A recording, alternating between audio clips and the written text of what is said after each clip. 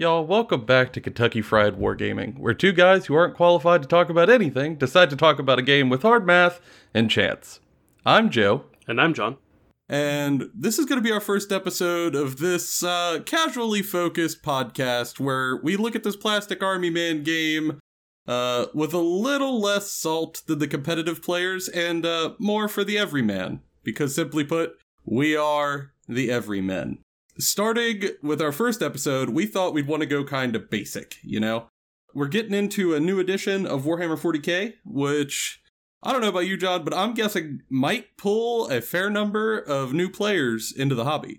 And probably some older returning players as well. Yeah, and for people getting in or people coming back, there's now two viable options to hop in to a Games Workshop-based game. Right now, you really do have a choice between sci-fi or fantasy. So we thought we'd take a little bit of time to talk about that.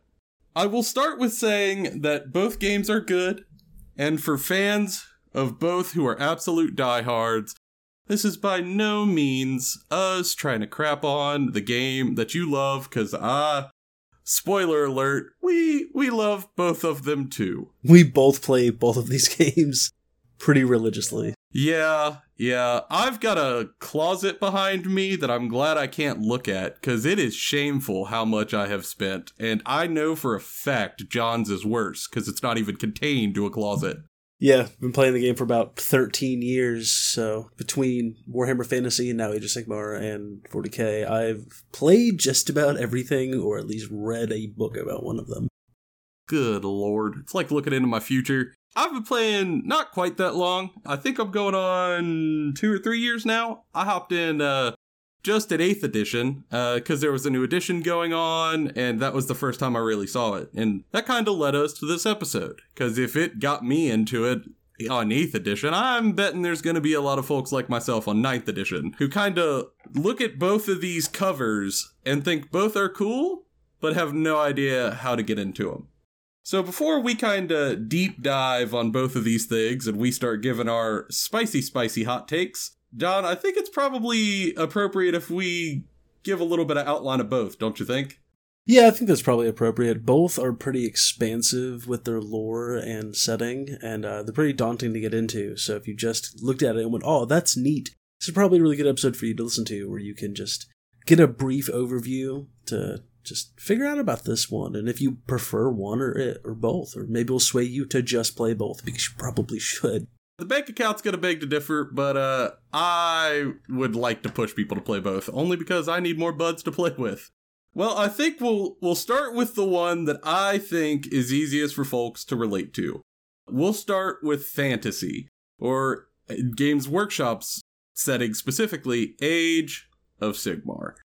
Now, I think this is an easier place to start if you're totally new to this thing, largely because you've got something else to look at to kind of get an idea of what this flavor is, if you'll allow me the term. So, if you have ever seen a Lord of the Rings movie, or The Hobbit for that matter, you've probably got a kind of basic idea of what Age of Sigmar is.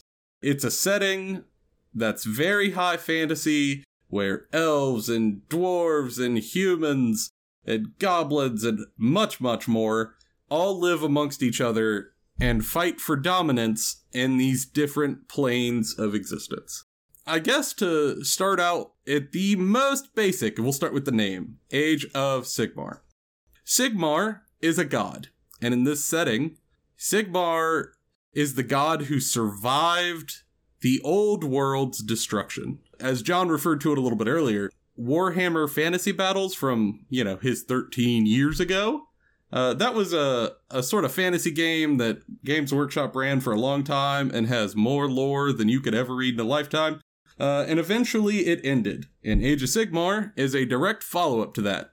So spoiler alert, that world ended, and we got a new one. So Sigmar himself he stumbled into this setting as we know it and started looking for the other gods. And there were other gods. Those gods then started to make underlings and make their own species to vie for dominance. And that's where the world largely sits now, is you are playing your different armies fighting for land or power in the realms.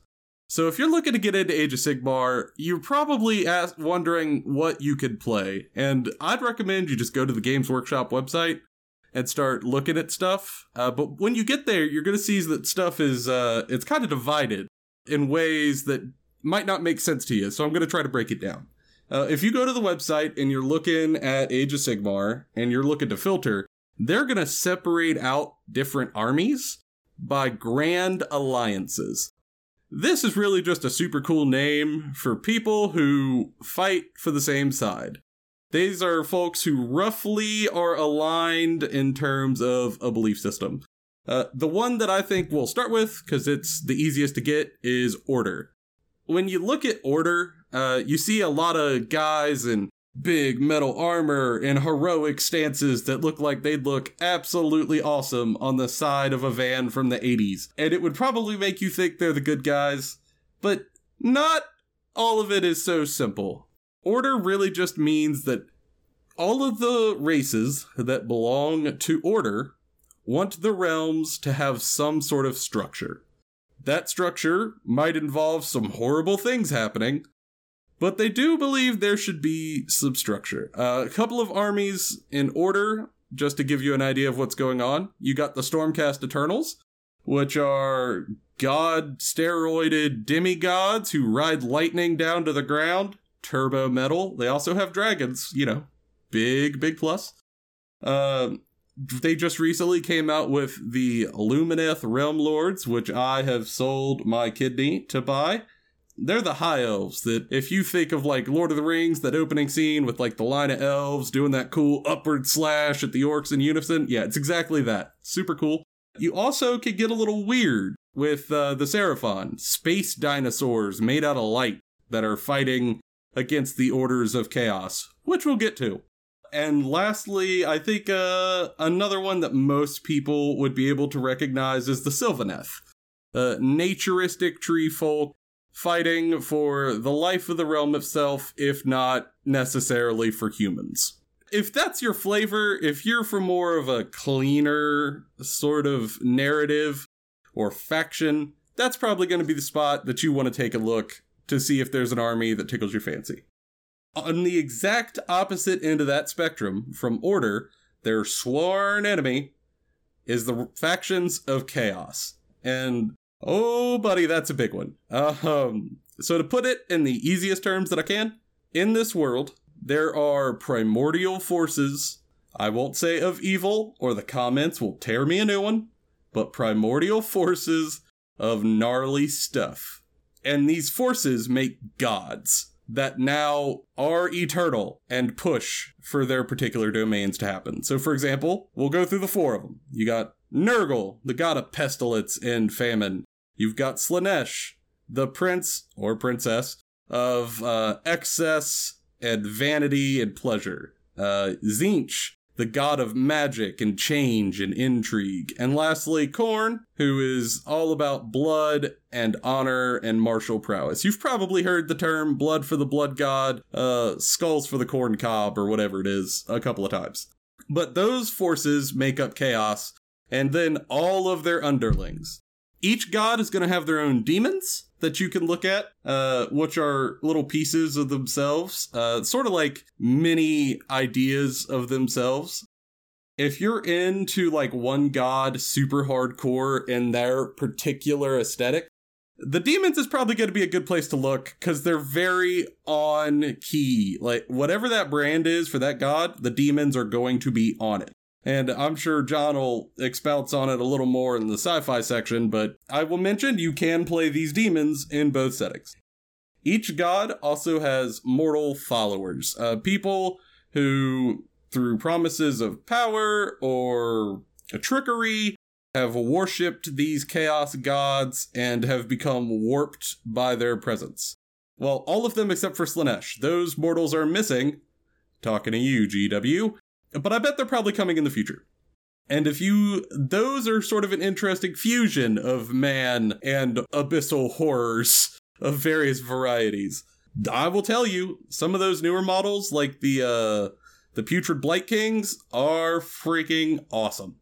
you'll know pretty quickly whether or not Chaos is for you, because it's pretty particular. But fear not. If you have looked at Order and went, too shiny, and you looked at Chaos and went, too edgy, there are still 2 other Grand Alliances that might be for you. First, we'll go into Death. For when you want to be emo and not just edgy. Well, yeah, we leave edgy to turbo edgy. I guess I lied. Death is everything that died but has not stopped moving, and that's problematic. In Death, you have Nagash, who's this super cool model. He's a god of death itself, and then you have all of his legions that serve him. It's a pretty huge model range, ranging everything from zombies to skeletons, up to rotting dragons. There's an army of ghosts that can fly through walls and stuff. There's some skeletons made out of bones who wear bones and use bones as weapons. If you like bones, there's bones. Yeah, it's a faction that has received a lot of new releases over the last couple of years, with new factions. So that's also a huge plus of like that specifically. Yeah, for sure. And also, in the narrative currently, they are sort of the big problem right now, so if you play Death, you probably have the spotlight, at least for a little while. So, worth considering. But then, you have the last faction, and my favorite faction, Destruction. And Destruction really, it's quantified by everything that doesn't belong anywhere else.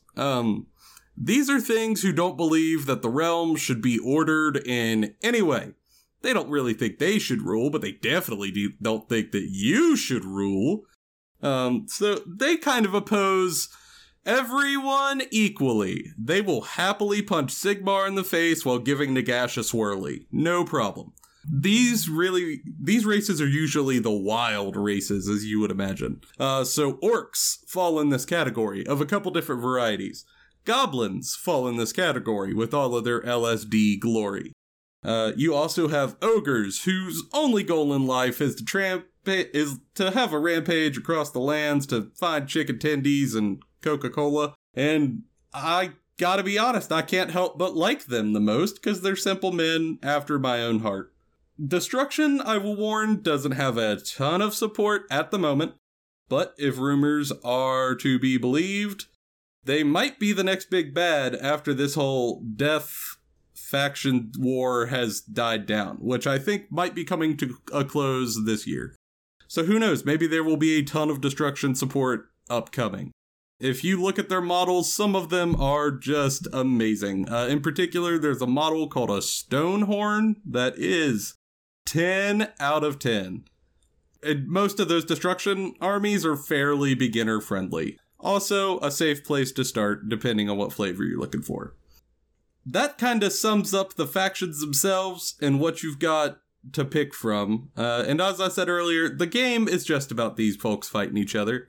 There's an ongoing narrative that we'll dig into at a later date, but all you really need to know is that there are different realms of different elements, different races take up these realms, and everybody wants what everybody else has. And if you're into seeing a bunch of weird species sling lightning bolts and fireballs to take that, well, I think fantasy might be for you. John, what do you think about sci-fi, though? I mean, if that's sort of the primer for fantasy, in the broadest strokes possible, what do you think makes sci-fi sort of unique in terms of its setting, and what's sort of similar? So, the wonderful thing about sci-fi, whether it's 40K or other forms of sci-fi, is that it is a futuristic fantasy of sorts. What if this happens in the far-off future when we can see the stars, when we start exploring the unknown? But with 40K specifically, its similarities to fantasy are pretty evident. Like, the parallels between, say, Stormcast Eternals and Space Marines in 40K, which we'll get into in just a second, are very clearly there. Or the closest one that you can share in both is the concept of the Chaos Gods. They exist in both settings. They're fairly similar to each other in both settings. The warp is also very similar in both settings, the realm in which they are from.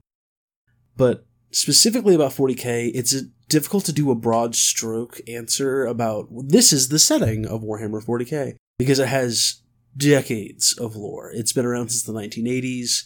Some stuff's been retcons, some stuff has been brought to the forefront, but the most interesting thing about the setting is that it keeps its continuity by most things are by a first-person account. It's not reading a historical document about a very specific set of wars in a sector. It's all done through the guise of a Space Marine or an Inquisitor or a Guardsman or these everyday people. And so the lore can change in a more natural progression. But let's try our best to get into what is 40K. Whew, I'm just going to go take my nap while you do this one. Yeah. Good Lord. So 40K, when you get to the nitty-gritty, is humanity out in the stars of the Milky Way galaxy fighting off all sorts of different possible threats. Whether it's traveling through space itself, and where they dip into the hell-like realm of the warp to travel, or it's agri-worlds that are just giant farm worlds that get attacked by space bugs. There's all sorts of things in this setting, but we'll try to break it apart in the same way GW does on their website for when you go to pick a faction to get into this game, similar like Joe suggested as for Age of Sigmar. You go to their website and you look at the 4 big things. It's kind of split up between Space Marines, Armies of the Imperium, Xenos, and Chaos. And we'll start off with Space Marines. Space Marines are these superhuman, larger-than-life characters. Each one of them's a walking army that can take on everything. They're called the Angels of Death. They fight for humanity. They are just these crazy, super powerful warriors. They separate them away from the Armies of the Imperium because there's so many different chapters of them, so many different flavors, that you can find something that you're into with the Space Marines pretty easily. Yeah, it's like going to a Golden Corral buffet. You kind of can't walk away without something. And it goes far enough to where almost everyone who's played 40K has played Space Marines at some point or has some Space Marines. They are generally the most popular faction in the game, with just decades of lore, decades of novels. You can lose yourself in that specific faction if you wanted to. Armies of the Imperium, though, touches on things like the Inquisition, which is a bunch of, think of religious CIA. And then you have Guardsmen, which is like this intergalactic army of sorts, with different regiments from different worlds, with different cultures that form its traditions and military practices. You have Sisters of Battle, which are these religious, all-female space-fighting nuns that are devoted utterly to the Emperor and his mission and his guiding principles, and defend humanity for the sake of divinity that they believe is the God Emperor. You have Armies of Chaos, which are demons and that follow the 4 Chaos Gods, as Joe explained, and ancient Space Marines that have been corrupted by the forces of chaos, or new renegade Space Marines that have been corrupted by the forces of chaos, or a mixture of the two. That's very common in Chaos, is to kind of mix those things together. There's a ton of lore to fall into that. There's a entire book series about how we even got Chaos Space Marines. Yeah, what book is it up to, John? The Horus Heresy is the story about it, but what are we up to, like book 58? Yeah, it's like 53, and then there's a second series about specifically the Siege of Terra, but I'm sure we'll get into that in a later episode. There's a lot here. Whew, yeah. And then we have the Xenos. Xenos are kind of the catch-all for 40K. You have stuff in there like the walking space skeletons made of metal named Necrons. You have space high elves that are all about self-control and dealing with their own desires and emotions. So the Eldar. You have, the opposite of them, the dark elves of space. Dark Eldar that live in a pocket dimension where they torture people and get slaves and they're really crazy. And then you've got, other things like Tyranids, space bugs. Yeah, if you've ever seen Starship Troopers, they're basically those. The bugs from Starship Troopers. Hey ya, space bugs! You have Genestealer Cult that also work with Tyranids that are humans who are cultists for the space bugs because they think that they're elder gods. Yeah, they're people who really liked watching Starship Troopers. And think the last Xenos faction is Orcs, which are, I'm sure you've probably heard of Orcs. They're also a very popular faction outside of the game community. They're kind of the comical joke of the community. They have some serious stuff, but for the most part, they're like, silly human. And they can make things happen from sheer force of will. Like, they believe this car works because they painted it red, and so that means it goes really fast. Yeah, you could try to explain to them that, you know, that car's missing an engine, and all they've done is put a coconut in there, but they're too dumb to confuse. And if you're wanting just a little bit of casually horrific fun, man, 40k Orcs, right on the money. But that's kind of like the closest I can give you to a broad strokes point of view of 40k. What we'll go into next is we'll touch back on some fantasy here with Age of Sigmar about some touchstones to help you kind of pick things that you might like outside of this game that might help you pick a thing in here, and some similarities that we've noticed. Yeah, so for me at least, I like to get into big settings like this through books. I've always been a bit of a bookworm myself, so anytime I could find a novel that kind of lays it all out for me, it's very helpful. And the book series that helped me when I first got into Age of Sigmar would be the Realmgate Wars. This is kind of like how John mentioned the Horus Heresy. It's like that minus the 40-something books, which makes it much more appealing to kind of hop into. And I think just about anybody who's kind of interested in this fantasy world can read the first installment and have a great time. You know, it is the introduction of these giant armor-clad demigods on lightning fighting a bunch of Khorne-infused demon worshippers, and it's a hell of a brawl. If you're looking to kind of just barely dip your toe in to see if it's for you, I think that's probably the best place to start without being a little confused. What about you, John? What would be your top pick for starting out in 40k? So, for starting on 40k, I think that the series I can best suggest is the Eisenhorn series. It's a trilogy. It's been written a little bit ago, and it touches on an Inquisitor dealing with his own life and what he's been dealing with as an Inquisitor. And you get to see kind of the fundamental building blocks for the Imperium, and like why it is the way it is, or how stuff works and how it differs from like our world or what you would expect from most sci-fi settings.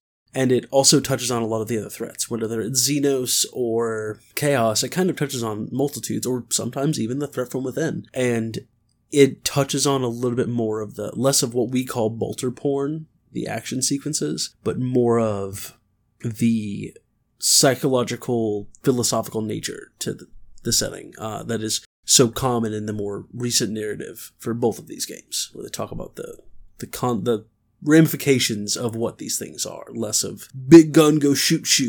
And that'd be my suggestion for books, at least. Now, let's go ahead and switch over to pros and cons of Age of Sigmar, Joe. Sell it to me.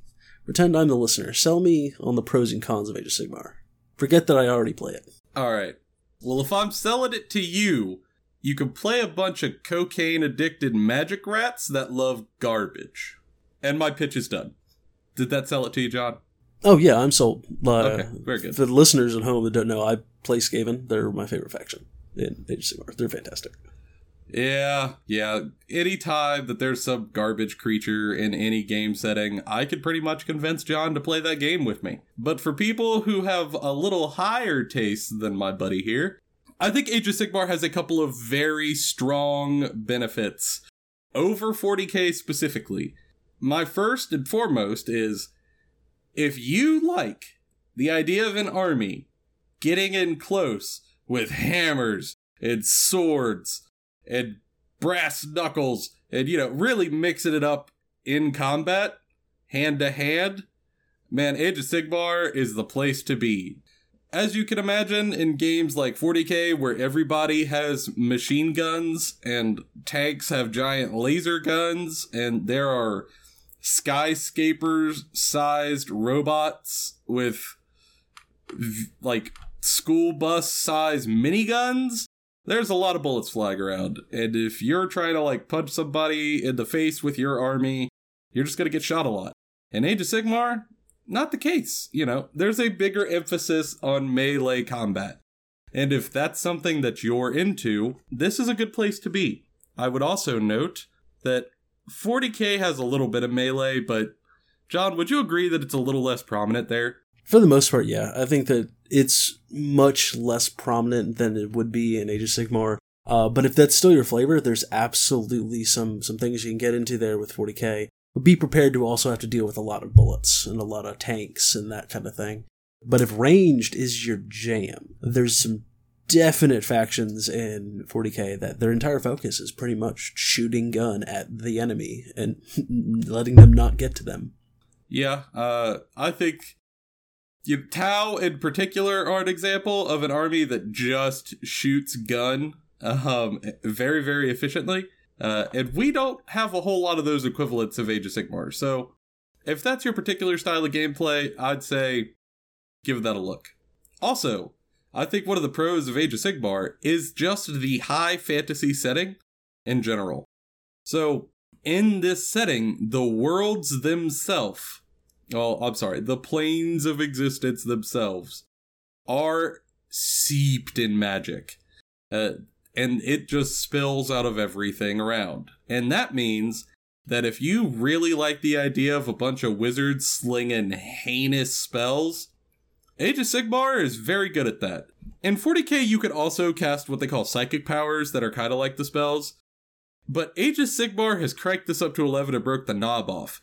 There are spells in Age of Sigmar that are so powerful that they stay around on the board as a physical manifestation of power. For example, there's a spell called Ravanash's Gnashing Jaws, I think. I probably butchered that. It's close enough. It's super metal. That sounds right. But you cast it, and then you take a mini of this big ethereal chompy mouth, and you put it on the table, and you move it across the table to eat other armies. Because your magic is so powerful that it just doesn't go away. And that's kind of hard to compete with if somebody is super into the magic flavor and wants to get in on that on an army. So I think the third I will say tentatively, because I don't think this is as concrete as the first two, which I think are kind of harder to debate. But at least for me, Age of Sigmar is easier to wrap your head around. And it's for the simple reason that, as John mentioned, 40k has been going on for, 20 years or more, and they've come out with 1,000,001 books for the setting, and things have changed over that course of time, and that could be kind of hard, for me at least, to get into and fully absorb. Whereas Age of Sigmar, this is its 5th year anniversary. It's not nearly as much to digest, so I don't feel like I'm trying to drink from a fire hose for Age of Sigmar, which, while for some people that's what they want, I would prefer a kind of smaller setting that I can ease my toes into. Alright, John, now, I do believe it's your turn to sell me on this lightly used 2007 40k. So, do you like the sound of big boys with big feelings? I do like the sound of my own voice, yes. Because that is a good 60% of Warhammer 40k. It's about... There's no two ways about it. There's a lot about Space Marines. If Space Marines are your jam, chances are, even if you play one of the Xenos factions, you're going to find out some stuff about Space Marines. And they are big boys with big feelings. Yeah, I think that's unavoidable. They are everywhere in the setting, and you just got to get used to them. And the other thing about 40k that's I find to be a pro, as opposed to Joe's con with it, is that you can delve super deep into this thing and just keep finding more. Like, once you think you know everything about Space Marines, either they come out with a new book, or you just find something about Space Marines you didn't know, which is super interesting. It allows you to kind of have an unending kind of conversation or engagement with other people that are in the hobby about stuff, and not just talk about the rules or the tips and tricks for painting the miniatures, but you can also talk about, like, hey, I read this thing in this book that was interesting and changing with, like, how we know how this works. And that's super fun. That's super cool. But what that also can be a con. One of the other cons of 40K is that some of the stuff is clearly dated. Some of the stuff that they wrote for, in the 80s and 90s is very much a product of the 80s and 90s. And some of the models that came out there are still around today and being used, which in some ways are cool, but we're waiting for some updates. So be aware that when you're getting into 40K, you are going to be dealing with some stuff that might just be a little bit older, and it might not appeal to you. But there's a lot there, so if there's something you don't like, you can probably find something else that you do like. And overall, the setting has a lot going for it. But if you're easily overwhelmed with a game, not just from rules, but rules can overwhelm you pretty well. I think there's more rules to 40K than there are rules to Age of Sigmar. Yeah, that's fair. The lore itself can be a bit overwhelming, but I do suggest that you maybe dip in with a story or a faction, because you also don't need to know everything about the setting to enjoy it. You can just read the books about your dudes and be happy, or only play one faction with those dudes and build and paint them and tell your own story. Because I personally think another pro of 40K is because it's so expansive and there's so much stuff, they leave a lot of open space for you to create your own Space Marine chapters or Guard regiments or Eldar craft worlds, and write your own story within the setting to share with the friends that you're going to play the game with. And I think that's possible in AOS, but I think it's less so because of how new the game is. A lot of people want to stick to the closer, relatable things, because there's not that deep level of understanding. Yeah, I think that's fair. And also, while you were talking, you mentioned that you could sort of make your own Space Marines and stuff at 40K, which reminded me, I'm just gonna hand John another pro here. If you're someone who really likes making your own story in your head, your own narrative, you like telling yourself your own little tales, 40K is probably better at doing that than Age of Sigmar. And I say that because of some stuff that has been revealed in the new edition that we referenced at the beginning of the show. They're switching to a new rulebook, and they're overhauling everything, and one of the systems that they're adding here in the next couple weeks is the Crusade system. Am I correct on that, John? Yeah, it's the Crusade system. It's the most expansive campaign rules set for running an army through a series of miniatures campaigns that they've had since Rogue Trader, which is from the 80s or early 90s or something like that. It's pretty insane. Yeah, that's crazy. You could take your little group of, we'll say, in my case, I play Blood Angels, so my little group of Blood Angels, and I, start to play games, and I can use that system to write a story for my army. Yeah, I may have characters die. I may get new characters.